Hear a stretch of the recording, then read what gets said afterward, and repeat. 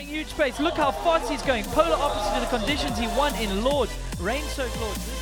Never getting the last step down. The crowd is roaring. He is going to do it. He's going to smash the time of Loris Virgin. Downhill racer and our expert here today, Andrew Neethling. Welcome back, listeners. This is Moving the Needle podcast, and I'm your host, Andrew Neethling. Thanks to everyone that downloaded and listened to episode 1, and if you haven't done so, make sure you go back after this episode to do that. In this show, I look to pick apart the minds of top athletes and industry leaders so I can try pass that knowledge on to you. Let us talk about our next guest. Cam Zink is known as the modern-day Evel Knievel and for pushing the boundaries of the sport of freeride. He has seen more highs and lows than probably anyone else. We got into where the drive comes from to keep progressing the sport he loves, breaking world records, and the mindset to focus at these global events. Enjoy, folks. Cam Zink, how are we doing? Fantastic, bro. Good to be on the horn with you. I'm excited for this, man. Yes, for the podcast, but just to catch up, it's been far too long. Yeah, it's kind of like the careers of mountain biking are almost somewhat like high school or something, and then you get out and everyone goes their separate ways, and everyone, hopefully would diversify and then make something cool like you're doing with the podcast and other businesses. And it's pretty cool to see everyone kind of go their separate way, but everyone still has the common bond, like we spent 4 years in high school together or 10 years racing bicycles together. Yeah, absolutely. When you take a step away from Crankworx, and I'm still going to those, that's where we would have caught up post even you competing in slopestyle. And yeah, it is, you hope for those little reunions along the way.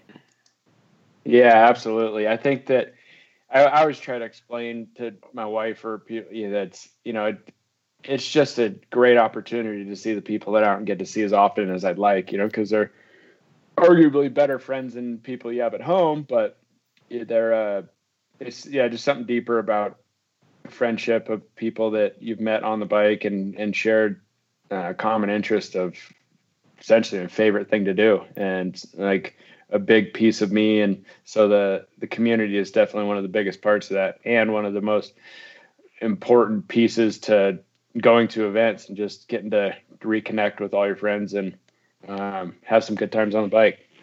Absolutely. We've got that common interest and passion, but I kind of look at it almost like you hear about those guys that bond at war. And I think we're going to get into it later on, but seeing some of the things you've done and some of the injuries and going through those things, you feel like you've kind of gone to battle with some of these friends. And I think that bonds you for a long time. So even when we haven't chatted for a year or 6 months or 2 weeks, it kind of feels like you just, get on with it, and it's like you guys, it's like we've seen each other last week kind of thing.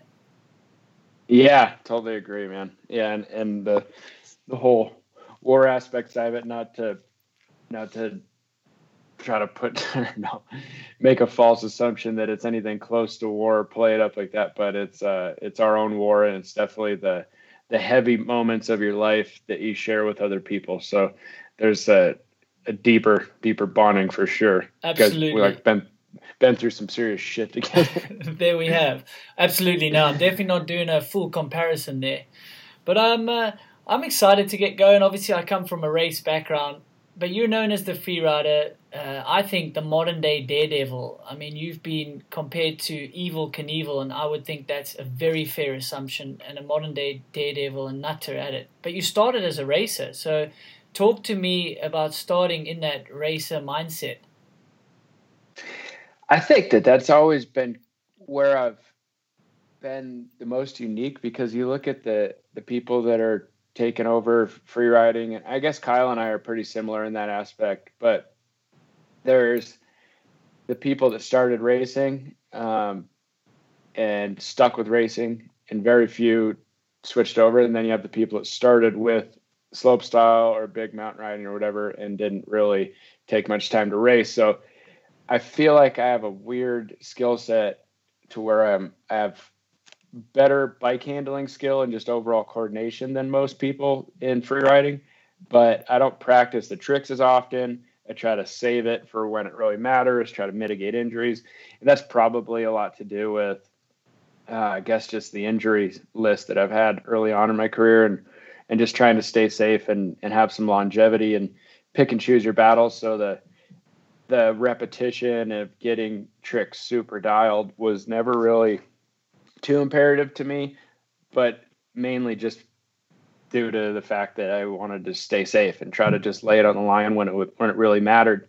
And because when you're off for 6 months, a year or more from rehab and injuries, then you end up like having to like really focus on key moments to kind of level up for your career, for your mind, for your own self-confidence, for just building yourself back up on the bike. And most of the injuries usually come when you're not being lazy, but you're not hyper-focused, and in the big events, it's a different level of intensity and focus, same as racing.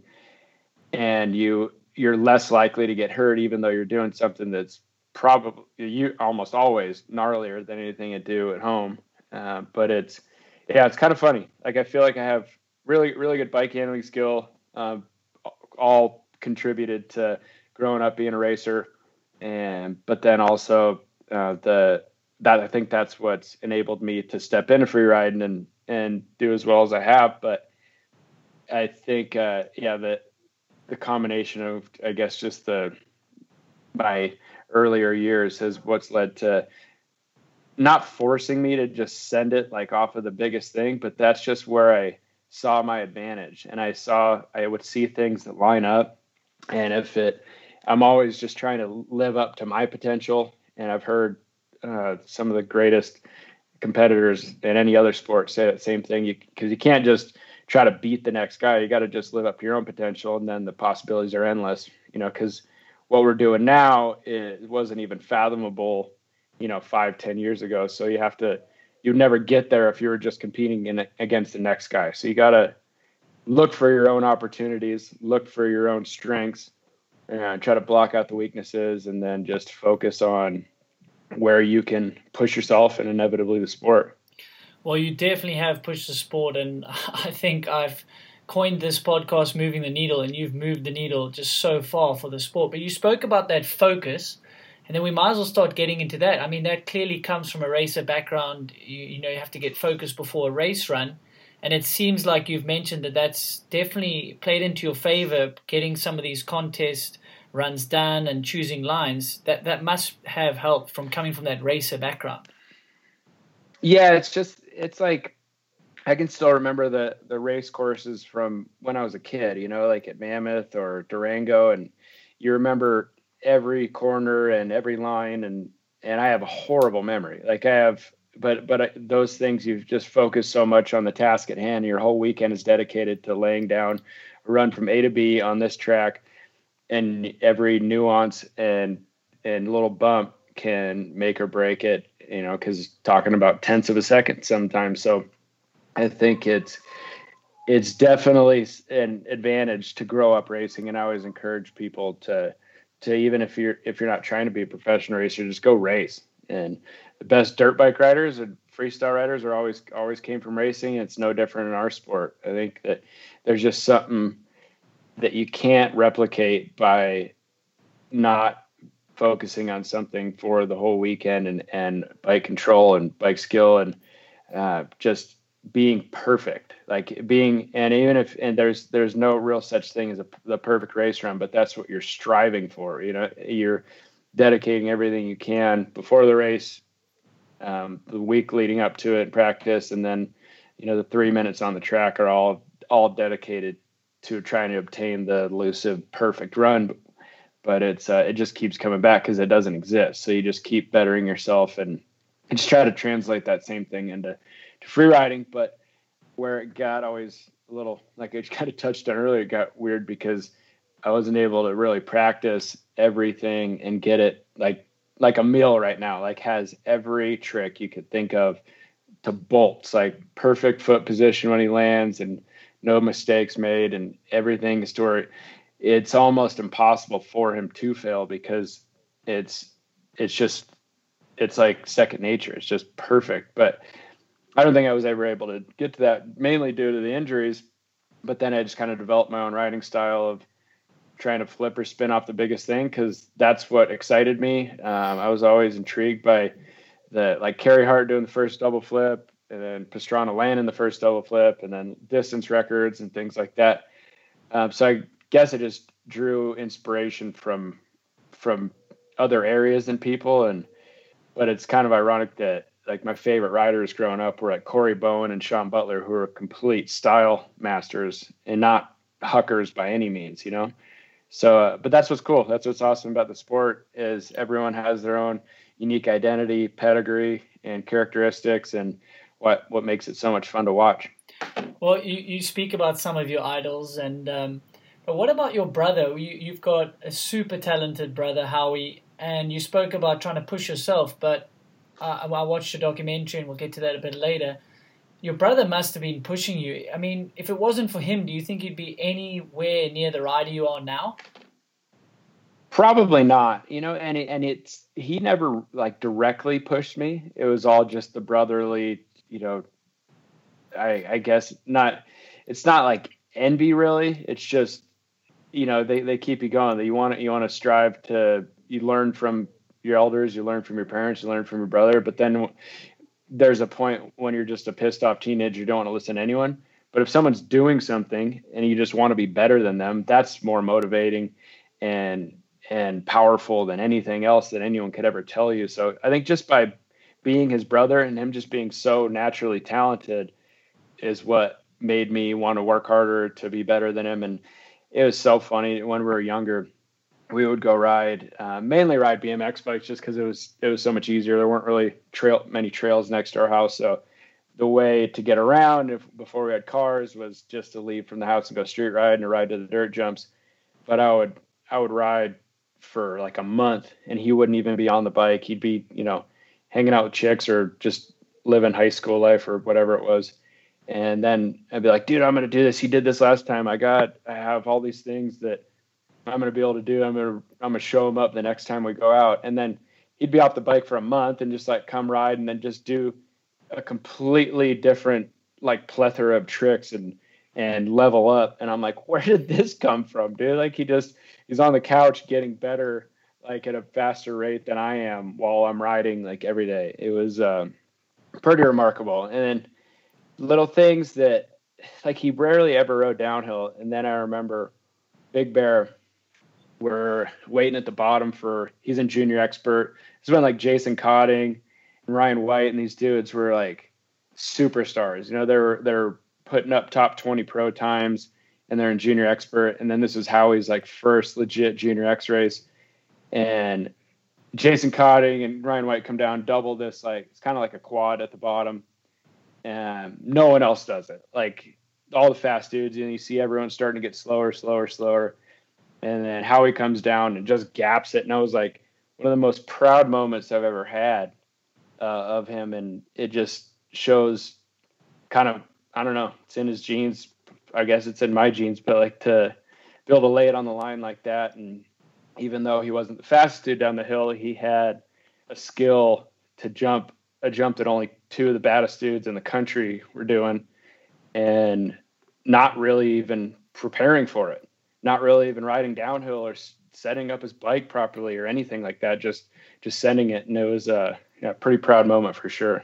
I mean, I don't know about, you know, genes and you're born with it, but he sure seems like a guy. I mean, I think you need to work, and if you ride a lot, you can improve and become whatever you set out to be. But he definitely seems like a guy that has just natural talent and obviously a mental ability to just push himself. But talk to us about your attitude at contests. Your quote is saying, I go out, I find the biggest obstacle and see what I can do off it. So you're named as calling out your tricks as soon as you get on site.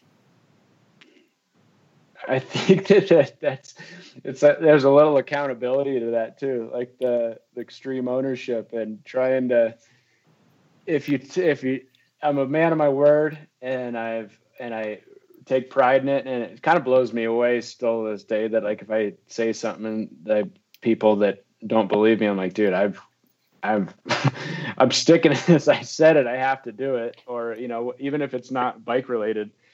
So it's like, dude, you know who I am, and this is like whether you could say how good I am or whatever, that's debatable. But like when I say I'm going to do something, I'm going to do it, and that's the the accountability, I guess. Show up and then say, I think this is possible. Your initial gut reaction before anything starts running your mind about consequences or even how unlikely it is to get the win. Like maybe you could level it back a hair or two to try to, get a podium or guarantee a podium and potentially win. And I guess early on, I felt like whether or not I was getting screwed by the judges, I felt like I was, and in my opinion, I should have done a lot better in a lot of events. And so I just made up my mind that I have to go that much further in my own head to appease the judges. And at the same time, it's gonna make me a better rider. It's gonna turn a lot of heads. And some of the greater compliments I've ever gotten were that I'm the most exciting one to watch, like in slopestyle days when there was different lines on the courses and there was different options. And I remember a few people had told me that, like, they were watching the event, and then when I'm up, then they got super excited because they never knew what I was going to do on slope events. But then like Rampage and things like that, they already knew I was going to do because I've been stewing on it for a week, and I told everyone I was going to do something at the beginning of the week.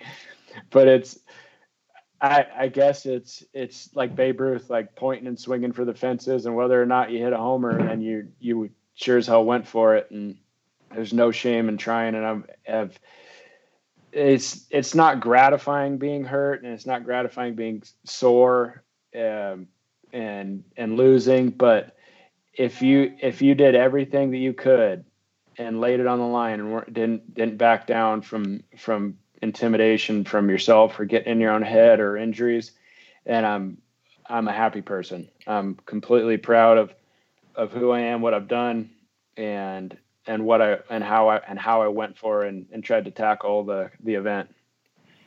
That's your attitude. It seems like you want to go as big as you can off the biggest obstacle, and you're also quoted as saying, going big never goes out of fashion, and I agree. It's like style on a moto or on a downhill bike.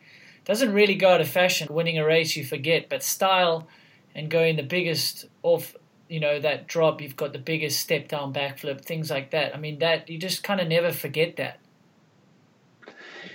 Yeah, thank you for the compliments. I mean, that's the goal of trying to be like Danny Way or Pastrana or Carey Hart or any of the, like even Colin Winkleman, and doing long jumps on BMX bikes. And but like when Red Bull Elevation came out, that was 10 times more exciting than any normal dirt jump contest up until that point, because they're just bigger and there's more style. And that's why Brendan Fairclough is more famous than most of the racers out there, even though he's not winning. And it's, the style and going big are timeless.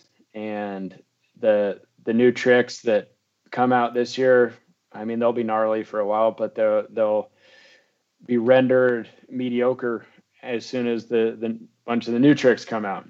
And I think there's eventually a plateau, but then at that point it turns slowly into gymnastics, and that kind of stuff is what kind of drew me away from slopestyle, and the lack of I don't know, personality you can put on it, different lines and options. But that's where I also love just the whole freedom of filming. And at Rampage, you can do whatever you want. You can go as big as you want. You can, if you're dreaming up an open loop like Reed Boggs, and you can build it there. Like, you can do anything that you want to do at any time. Hold on a sec. Wave is asking. Someone said to buy a dirt jumper. Trevor Goldie told him to come in the graduating. Okay. Hey, some dude is coming by to buy a dirt jump bike. Can I call you back in like 10? No worries, dude. All good. All right, we just had to take a quick break. Cam Zink had to sneak out and go sell one of his old hardtails. Yeah. Cam, that's nice. I hope you got some cash in the bank for some beers. Yeah. But we were talking about how, style and going big just never goes out of fashion. Yeah, if you're going to devote your life to the endless pursuit of the next trick, or just like Tyler Berriman looking stylish and doing whips and going big, like, I think it's a pretty easy decision for me. I guess it's kind of funny because like just going big and normal style like usually aren't too like, I don't know. I guess it's almost like the trifecta to where there's like the trick progression and then the style and then going big. But the trick progression has never really been too influential on me. Or I guess I just haven't been too influenced by the new tricks. There's just certain ones that I really appreciate. And I don't know, I remember talking with Mitch about it. And I forget how he worded it, but it gave me a nice bit of affirmation that like you don't have to do every trick, and there's certain ones that are kind of whack and not your personality, and it's super important to stick to your core identity and who you are. He summed it up in just a couple words, but it was I think there's a lot that goes with that, to where it's you gotta be your own rider, and you can't just follow the crowd and do what everyone else is doing. I think that's why the Ethan Nell and DJ and Jackson Riddle and these kids are making such a bigger name than the random slopestyle rider in Europe, that can do every new gnarly trick. But like the few guys that are having good style and going out and riding big mountain and doing something unique and putting their own little mark on the sport. And it's so much more intriguing and satisfying to watch than someone doing the same trick, no matter how hard it is. It's like I said, it's just kind of gymnastic style, and that's what's kind of steered me away from slopestyle. I think the last one I did was 2016, and I really enjoy watching slopestyle. I absolutely love watching it, but as a rider, I didn't really have that much interest in it anymore when it just got it was just more bar spins, more toes, more spins, more. I like the simplicity of the bigger tricks that I appreciate more, and the ones that are timeless and I guess just trying to have the style. Well, I mean, you've definitely been pushing the sport. I mean, where does the thing like going for this world record backflip a couple of years ago, I mean, where does that come from? I don't know. That's just the natural progression of trying to not pigeonhole yourself and trying to stay open-minded, and goes back to just trying to take advantage of your own strengths. And I remember Joe Parisot flipped. There was this dirt-to-dirt jump at Woodward in Tehachapi, and it was 60 feet dirt-to-dirt. And in that time, no one had been flipping 60 feet. It was before the mega ramp. And, I mean, essentially, I think that'd be a world record. And he flipped it on a hardtail, and I'm like, man, that looks so sick. So then I got a chance to go down there and filmed it for New World Disorder 10, I think. And I flipped it, and felt really good. Like there's super high consequences, but it's something that I identified with, and immediately, like, I absolutely loved it. One of the cooler feeling acts on a bike that I've ever experienced. And just how smooth it is, and it's just peaceful, and it's like it's laying a lot on the line, but it's not forced, it feels so natural. And I'm like, man, 60 feet was pretty chill on a slopestyle bike. Like, and at that time I was riding a Felt as an XC bike that, because there weren't really any like built slopestyle bikes that are dedicated to it. They were just kind of modified XC bikes, I think, besides the Trek.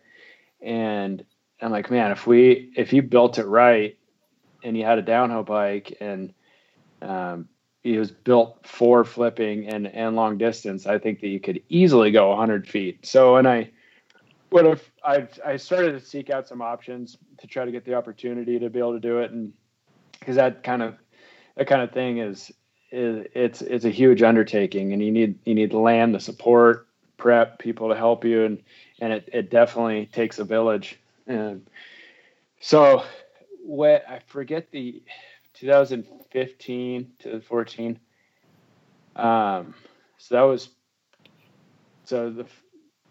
We'll backtrack from the Mammoth Flip, which was 2014. That was your world record in 2014. But before you go into that, you've just called flipping something 60 foot as pretty chill or peaceful. I'm not sure I don't think the listeners at home would agree that backflipping something at 60 foot or even backflipping is peaceful, but that just shows your mental attitude. You think it's peaceful to be upside down in a 60-foot gap. Yeah, I think that's where when I heard a good quote yesterday. They actually with Monster, they had this doctor. I gotta look up his name so anyone else can look. I guess he's written a lot of books, but we did a 3-hour or an hour-long conference call. His name is Dr. Kevin Elko, and he's a motivational speaker and Dallas Cowboys, Philadelphia Eagles, and all sorts of college football teams, and Alabama, some of the most winningest teams in the world. He said, I wasn't built for the calm, I was built for the storm. But that resonated with me because I feel like one of the greatest experiences and my favorite moments in my life have been being calm during a storm.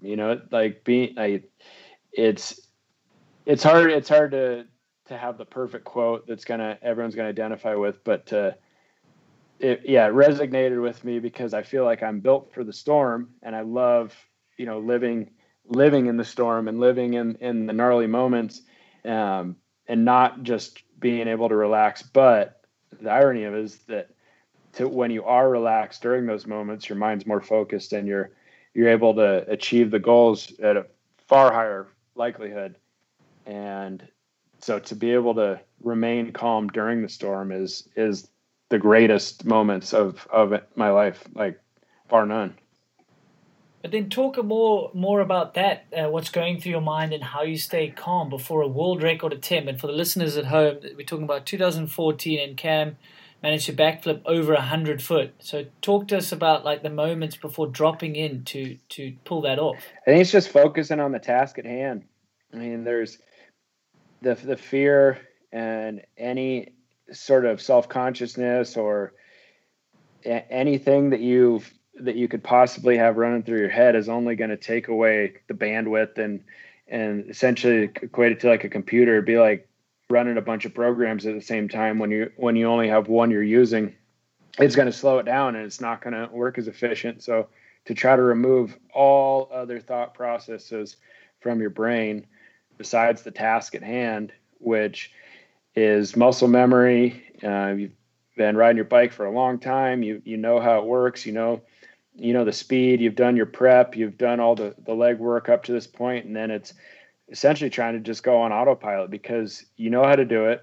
You've done the prep, and you know that you're qualified to. As soon as you've made up your mind that it's possible, then you have to alleviate all the other stresses, and it's a pretty cool place to be. That's like the proverbial zone that people say that they get into. And there's been only a couple moments in my life. And I remember, I think Michael Jordan or someone said that too, that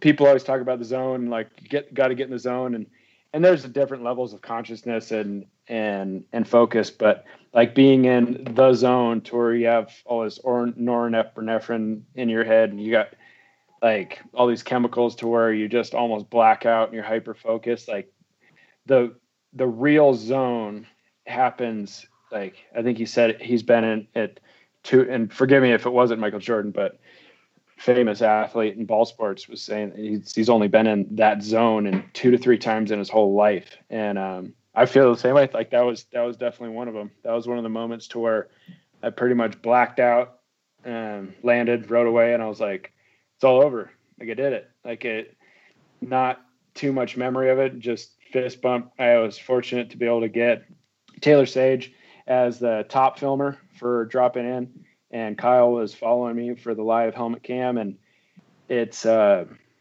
pretty special place to be able to get them on that, and just 3 dudes hanging up top, and Sage is like, just another flip, dude, and gave them both fist bumps. And then gave Gary Taylor a fist bump, who helped orchestrate the whole deal. He works at Mammoth, super good dude. But just the 4 of us hanging out there and just like sayonara, rode down, and a lot of prep went into that, but it was easy. Like when the time came to roll in with all the, that's using all the experiences I've had since I was a kid and riding a bike and learning all the ropes and it's a pretty special place to be, to where it just not autopilot and just happen. It kind of, you're just almost a passenger. It's just your subconscious and your muscle memory and everything just take over.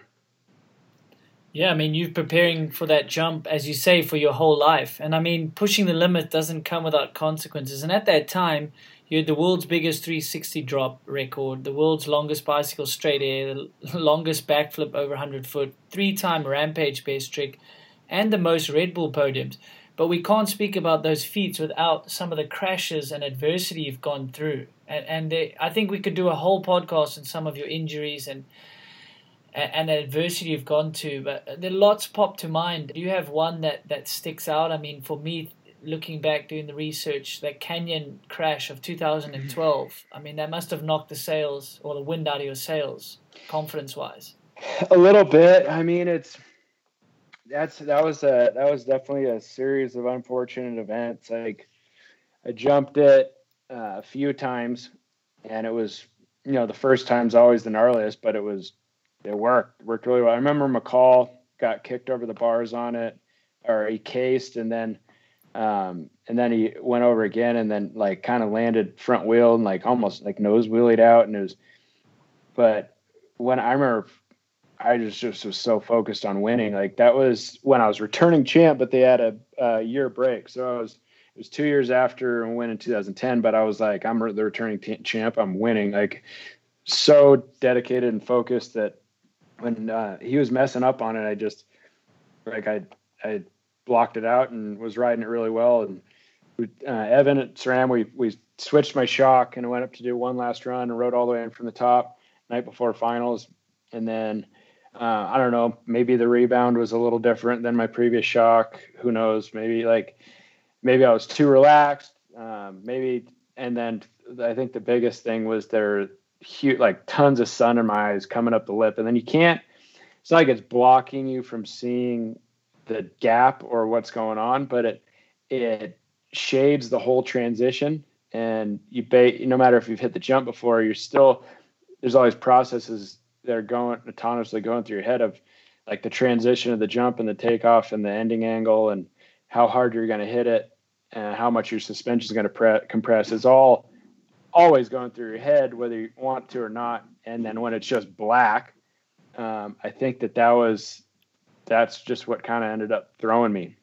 I went in a little bit faster and then not being able to see a transition and maybe different shock, who knows, but you got to just chalk it up as kind of put in more prep and stay, keep your wits about you, because the little things like that can add up, and then it can bite you. And that's super fortunate on that, because I just bruised my heel and to where I couldn't ride the next day. Like, I just having a really hard time walking, and I still was so close to hiking up the hill and riding it. But I tried going off a little 2-foot drop morning practice, and everyone's jaws are on the floor that I was even on my bike like 10 hours after that crash, or 12 hours after the crash. And then, but I couldn't even keep my cranks flat. So if I would have gone off the jump again, it would have buckled twice as hard. So that was, part of the game. You want to play the game, but you can't cry when the game plays you. Yeah. I mean, dude, you've been through so much adversity. And I mean, looking back, I hope everyone can go out there and watch your documentary, Reach for the Sky. It is on YouTube. That's where I found it. So I hope it was legally out there. And if it's not, go buy it, because it's worth every cent. I appreciate that. I remember watching that. Yeah, I remember watching it actually with you in Mexico, funny enough, for the first time. And I mean, everyone can watch what sort of adversity that you've been through and pushing back. And at times, doctors telling you couldn't ride, but I think deep down if you can and if you're going to do it. Do you think, looking back now, you've potentially pushed your body a little bit far or hard in some of those circumstances? Not necessarily. I think that I honestly feel far better. I'm 34 years old, and I feel far better than I anticipated. I've been working on my knees and trying to get the normal flexion down, because after a knee surgery, they'll be adamant about getting them dead straight and being able to get that movement back, but they don't really care about the flexion, like putting your heel toward your butt. it's not really top of the priority list. So that movement always suffered, for example, and I haven't had a knee surgery in over 10 years. But I started working on that. Now my knees, I have better flexibility in my knees, my legs than I have since I was 18. So I think the knee surgery is pretty much, or ACL and meniscus and all that, is one of the worst things that you can do. One of the worst injuries, besides the obvious paralysis or major head injuries. But as far as just a normal orthopedic surgery or injury, I think that it takes the cake, and because they just take so long to come back from. And I know that your knee will never be the same as it was from your normal anatomy from birth. But I feel like I'm pretty fortunate to have, I can run. I don't really care to run, but I run sometimes just because I can. Like, I'm super stoked that I'm able to actually, like, I've had 6 knee surgeries, 4 ACLs and meniscuses and bone transplants and stuff from my pelvis to replug the holes and on and on. So I feel extremely fortunate, the fact that I even can do what I'm doing, and it doesn't really inhibit me. I think just as you get older, you got to recover a little bit more, and maybe some ice baths, and try to sit in the sauna and try to, pick and choose your battles a little more and take a little more time off, and rather than just going at it for 6 hours a day. But I feel far better at 34 than I ever thought I would.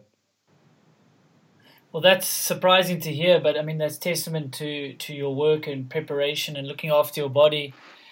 Talk to me about the balance you now have, or are forced to have. You're a family man, dedicated family man, as well as trying to push the limits of your sport and progressing that. How do you balance that when you've got your wife and your kids growing up, and you're still having to focus on these huge events like Rampage or going for world record?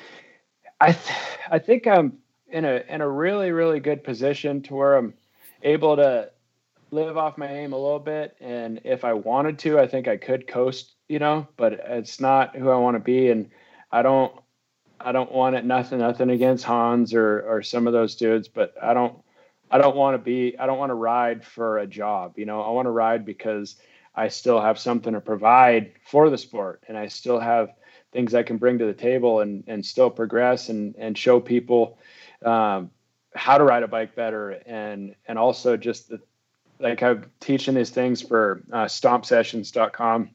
They have Chris Cole for skateboarding, Josh Kerr for surfing, and I'm the mountain biker. And it's online tutorials like masterclass, and like that stuff's super fun and really proud to be a part of it. But the main goal is still to try to show what mountain biking can be. Mountain biking is in a great spot now. It has a far better public perception. It's more accessible. Bikes are cheaper than I was when I was like 15 years ago. Bikes are cheaper now, and there's more trails. There's more information out there. There's more videos. And so just the sport being in a better spot is a huge thing. But that's always been one of my biggest goals, is to try to elevate the sport and make it and show people how cool we always known it was. Even when it wasn't really a force of a mix between action sports, outdoor sports, or whatever like category you want to label it. It's always been kind of its own thing, but it didn't have what it does now. And I think that's just the overall draw of being just the coolest sport. I think it's the coolest sport in the world, and now it's finally starting to get that recognition and that perception from the average person. But that's always been a huge goal of mine, to elevate it and now produce videos, and with the different assets and things we have at our fingertips with YouTube, trying to grow an audience there to where then I can just put out whatever content I want and not have to try to get it funded by someone else or rely on anyone else. You can just kind of make your own destiny. And it's pretty sweet time to be an athlete, because if you equate it to a business and you want to go vertical, you want to go direct and take out the middleman. And if you can create your own content, you can hire your own filmers, you can have your own social, you're having your own, you're like a marketing service. You run in your own shop and you have all these different outlets to where you're actually quantifiable as an athlete, not just some team manager doesn't really understand what you're doing, but then they look at the numbers like, okay, this is a viable asset for us. And to have those things at our fingertips and to take advantage of them is pretty cool, because then you can just put you in the driver's seat. You can essentially do what you want. Like, we're planning some trips to the Middle East right now, and it might not happen due to the virus, but I have a few really big projects planned that wouldn't really be possible years ago, and to be able to utilize your resources, and there's more resources now than ever. You've always been switched on, mixing business with your career, and now I know you kind of said you're going to focus more on your writing and get the most out of it. But speaking of that, I mean, it's great that you see how the sport's changing. You can be your own brand. You can really push it through YouTube, which you're doing. The documentary is great. But in the past, it wasn't always like that. I mean, you've been burnt by sponsors more than I think anyone in the sport, and unfairly as well. You won in 2010, you won Rampage on no money from a bike sponsor. I mean, that in itself, just saying that statement is ridiculous. So you haven't always had the easiest road, but you've kind of seemed to always back yourself, and I think that's a lesson to the kid to just believe in yourself and back yourself. Yeah, I heard a good stat that the biggest commonality of successful entrepreneurs or small business owners in New York City is dyslexia.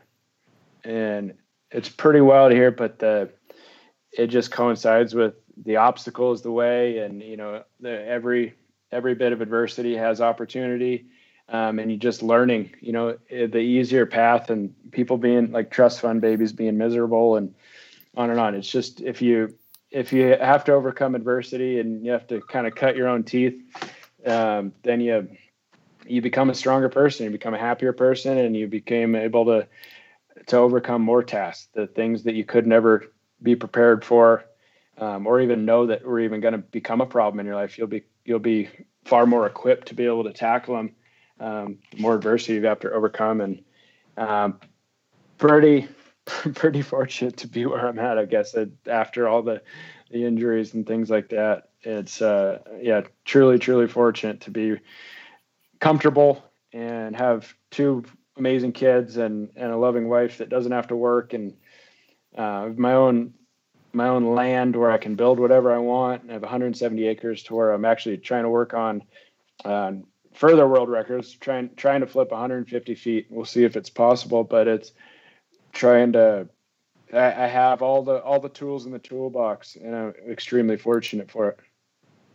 I'm extremely grateful. Yeah, go check out Cam's YouTube. I watched one of your videos when you had that horrific crash and you just get back up again. So as much as you've had achievements and success, you've had equal or more just heartache and adversity and unfair justice from sponsors. So, I mean, that's such a great lesson. Thanks for sharing that with us. I couldn't agree more. You've really kind of dug it out in the dirt. And then you're also giving back. I read a bit about the non-profit trail building company you're backing or starting. Can you talk just a little bit about that? This is Rad Trails. It's a 501c3, tax-free, nonprofit. Not looking to pull any money from it, and just looking to, I guess, leave the sport a better place than we found it. And I think the biggest thing I can bring to the table is educating people on jumps and showing people the proper way how to build jumps and essentially how fun they are. And that's what excites a lot of people and what keeps them coming back, and the highlight of their trail ride and how they can be mixed in with just normal trails. And it's been a couple of years since I started it, but we've really only been operating for about a year and a half now. And we've built some trails in Florida and Missouri, and we got some close to home, and now we're working with Wendell's Snowboard Camp to orchestrate their whole mountain bike program, to build the training grounds, build the trails. I like the airbag setup, the mulch setup, and actually help provide coaches for the camps and instruction. So it's something I'm super proud of. It's, babe, Jeez, just keeps walking in. That's great. Yeah, but it's a family podcast. It's good. Keep it going, man. There's been like 10, they've walked in like 10 times. Anyways. That's the balance. That's trying to have a balance with a career and a family and. Dude, there's no peace. There's no peace at all. So yeah, it's something that I'm extremely. I have a friend, Cody Wilkins. He used to be on the Free Ride World Tour for skiing, and super good mountain biker. He lives in Bellingham, Washington. He's a really good trail builder, and he's essentially the director and running the show for me.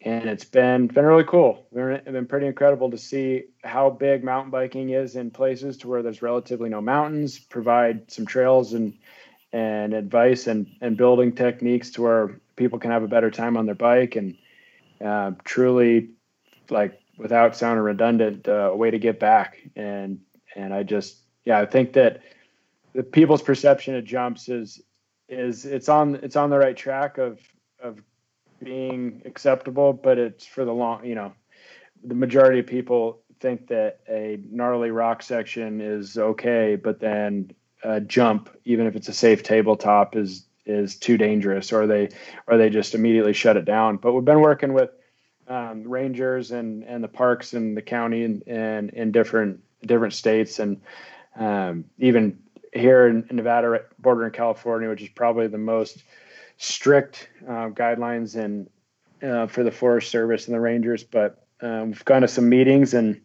I think we're on the right track. I think that trails can be different, and they can be more fun and have more jumps and features in them, but still remaining safe and progressing and making the sport more fun. Well, that's exciting to hear, and more power to you. I think the more trails out there, the better. And I think the sport is in such a cool, healthy place. Like you say, there's full-time trail builders. You've got this non-profit going. I want to shift gears a bit, and I hope you've got some fun, untold stories for me. Have you got anything that pops to mind from life on the road? It can be a little bit PC to, we've got kids that are aspiring to follow in your footsteps, so we don't want to lead them down too much of the wrong road. It's kind of funny because the one that I think of was probably just because of talking to you is Junior World Champs. You think you would have been an elite. I was 17 and in Switzerland, Lugano. Yeah. Yeah, that was first real experience going to nightclubs. Yeah, I don't know. Henry and I essentially got in a fight with about 20 Italian Swiss people, getting chased, and then we finally connected back with all you guys in Kavarik and stuff, and it was a scene for sure. and then we went to one of the bars, and then it was broken glass everywhere, and they're just sweeping it to the sides of the room, and I was like, "This is Europe. This is crazy." This is what they do. The people just break glasses and party till the sun comes up, and it's all good, totally normal. Yeah, and I mean, You're 17, and in America you got to be 21. In Europe, I think they start giving you beer at 13 and kind of easing you into the whole scene there. But we're not a proponent of it. But look, let's be fair. You guys are modern day just gladiators, and it's action sports, and you play hard, party hard, and work hard, Yeah, I agree, man. I think that there's the beer at the end of the day, or whatever it might be. I mean, it's just your soda or bubble water or whatever. Like, you got to have little rewards for yourself. And I mean, the stress from a week out in the desert, or 10 days out in the desert at Rampage, then to be able to just hang out with your boys that you've essentially gone to battle with and have some beers is definitely one of the greatest and gratifying rewards. Yeah. I want to play a little game. If you could take a skill from any other rider, like, what would it be and why? Probably Sam, dude. Sam Hill, his ability to push a bike past what anyone thought was possible. I mean, that's I don't know, dude. That's something that I can't really comprehend, and it's it's something, dude, I remember that year in Switzerland, actually.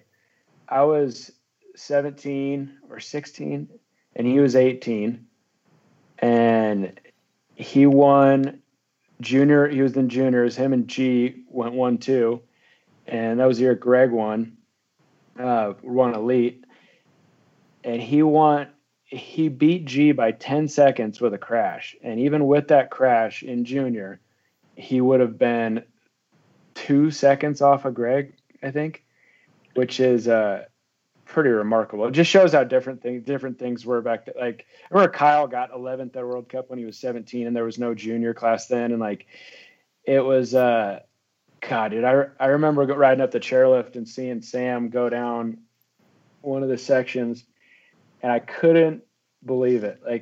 And then it's kind of funny. I remember hearing EC, and maybe EC said the same thing. He literally, I thought you were quoting him, but he said the same thing, that section under the lift. Yeah, dude, I remember seeing that it was in one of Clay's movies, right? But I remember riding up the lift and being like, I'm riding and racing against this fucking guy? Are you shitting me? It was incredible. I mean, he's like the James Stewart of mountain biking, and he has more titles than James does in the elite, but like, which shows that he was able to keep off the ground a little bit more. But like, James's wins versus titles is far different, because he's just either checkers or records. But Sam was kind of like that, but at the same time, like, he was the pinnacle, and he was the guy that if he was on his game, no one could touch him, and was truly leveled up the sport. Like, I really appreciate you assimilate me to that, like, for the freeride side, but for racing, like, racing wouldn't be where it is without Sam. No, that's no true statement has been said. And I mean, I normally then pick a rider for each of these next categories to build a perfect rider. But, the way you've described that, we'll just give that, your view of that is Sam Hill in his heyday. And if you guys can Google 2003 Lugano World Champs and some of the footage, you'll get to see that. I'll try link in some of the description. But Cam, I mean, you've spoken about your idols, looking up to these guys. Does it ever cross your mind that people are going to be looking up to you for how you progress this sport and talking about some of those feats? It's hard to realize that, like, really, really realize it. And because I have kids tell me all the time, like parents and stuff, and just people reaching out, and it's hard to really conceptualize that people do, but it comes with great responsibility, to try to,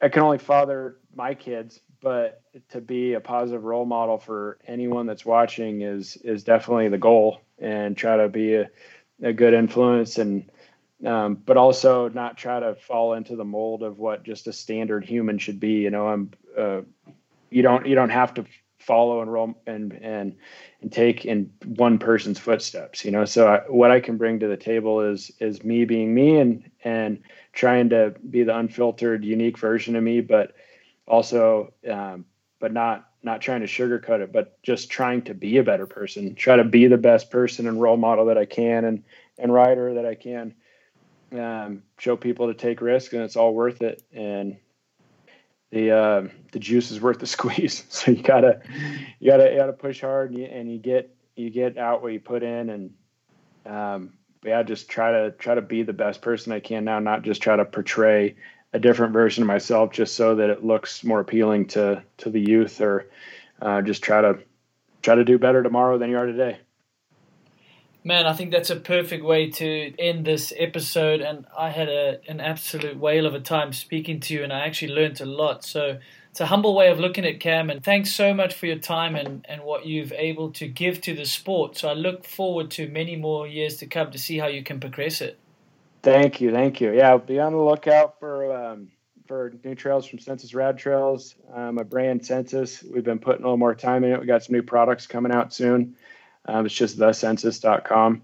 And yeah, man, got a big film project this year called The Sandbox at my own 170 acre sandbox, of trying to trying to break a couple records there, but also mainly put together my best video part of my life, and hopefully we'll be able to still be able to turn the heads of all the young kids and show that I still got it, I guess. Well, great, guys. Look out for Cam on YouTube and Instagram along the way, and his brand Senses. So thanks again, Cam. Thank you, man. It's a pleasure talking to you. Hopefully we get to catch up in person soon. Yeah, cheers, mate. Cheers, bro. A big thanks goes out to Cam for making the time to come on. I think it's safe to say he will go down as a true legend of the sport. He's clearly showing no signs of slowing down. Thanks for tuning in. If you get your podcasts on Apple or Spotify or wherever else, please leave us a review, share it if you liked the show. Send me a message. I'd like to know what you liked and disliked. Then we can make improvements from there. Till next time, stay well.